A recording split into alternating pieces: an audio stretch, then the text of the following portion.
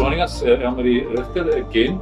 Background is what is reported in the news on what happened some time ago at the farm of President Cyril Ramaphosa and the allegations that he failed to report the robbery that happened there on his farm. And the allegation is that he was guilty of an offense because of his failure to do so. Now, we certainly don't want to get into any detail in respect of that specific matter, but maybe I can just ask you in general, is there an obligation of anyone or on a person in the country to report a crime if he was the subject of that crime? Yes, there is that obligation on us to actually report the crime. When we are a victim, we have to report the crime. That's how we actually fight crime in our country, is by reporting. No one will know something happened to you if you did not report. So we have an obligation to report crimes. And then another question arises where, what if I'm a spectator? Now, what if I see a crime occurring? So you're not the victim? You're not the victim. Someone breaking into a car or whatever? Yeah. Now, there we don't necessarily have a legal duty to report. There's more of an expectation that we should report. But now we have to use our common sense, as I would like to call it. You know, if you see someone murdering someone else, you cannot keep quiet. Then maybe you can be seen as an accomplice. So you have to weigh up the circumstances that you are in. But there's an expectation then that we do report crimes, not necessarily a legal duty. Other circumstances, maybe when you are a person in authority and something's happening in your company or whatever the case may be, there's a criminal offense like corruption or theft or that type of things. Treason is also commonly known. Then we also have the duty to report. So when we say there's an expectation or there's a legal duty to report, it's not necessarily how I would like to call it, like a black and a white, you know exactly always what to do. That's why I always advise rather go and report. The police will take it from there. Make sure that when you report that you are doing it in good faith as well. Obviously, when you report a crime, when you are a spectator, for example, and you've done it in bad faith, trying to get someone in trouble, that can most definitely get you in trouble as well. So we should make sure that we do things in good faith. We should report crimes. That assists the, SAPs and everyone who is actually fighting crime. And then make sure that we should not just keep quiet for the sake of keeping quiet and not trying to get involved. Okay, but then there's another category, am I right? Sexual offences. Yes. There another set of rules apply. So what you just explained now is in respect of other crimes. Yes. But for sexual offences, other rules should be followed? Definitely. Now, sexual offences, this is a clear-cut case. If there's a sexual offense and you are aware of it, even just the mere possibility of or assumption that there is sexual offense, you must report. That's set out in the Criminal Amendment Act, more commonly known as the Sexual Offences and Related Matters Act, as well as in the Children's Act. The Children's Act specifically also states if there's a sexual offense, one must report.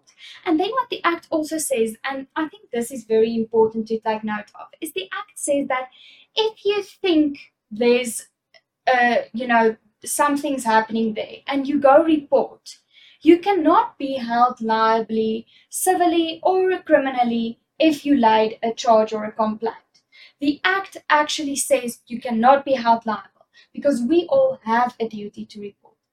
And I think it's very important that people take note how serious this is. We must report sexual offences. Because you know what?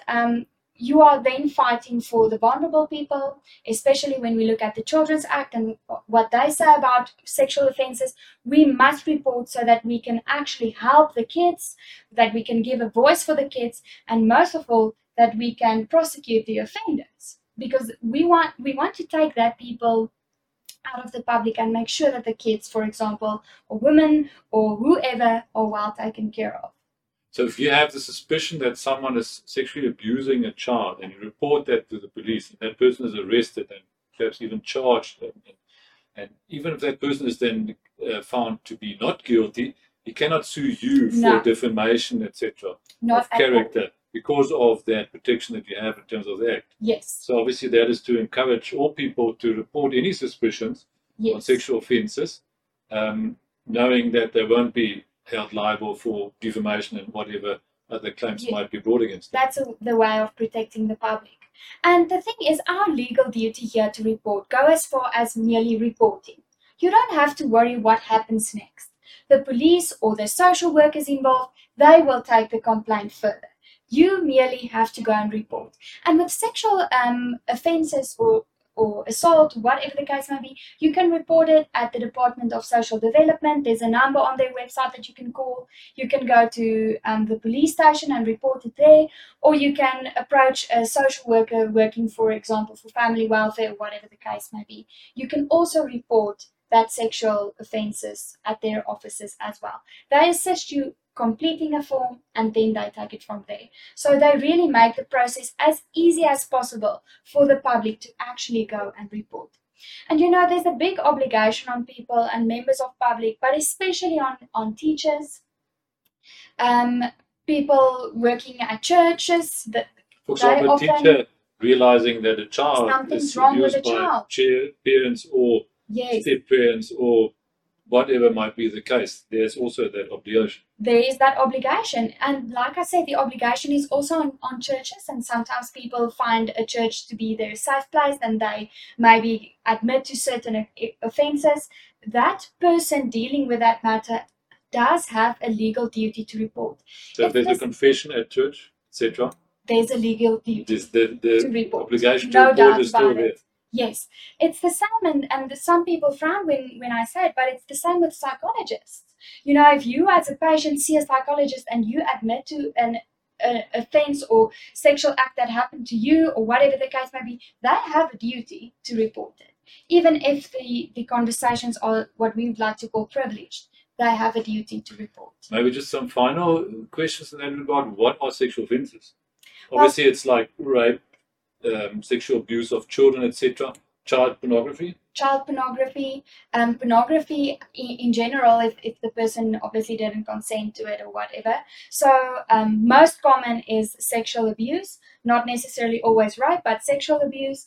And then is it exploitation? Is that the correct word I'm using? That's also a sexual offense. Even sometimes we've done it in a course, and it was very interesting, where you can read manners in which people talk to one another, and there's a sexual tone to it, where you are actually you are using the messages as a type of a bait. Even that can be seen as a sexual offense. So the definition is very broad, and we have to look after one another and make sure everyone's well taken care of, and therefore we have this duty to report. Okay, thank you. Yamari. Thank you.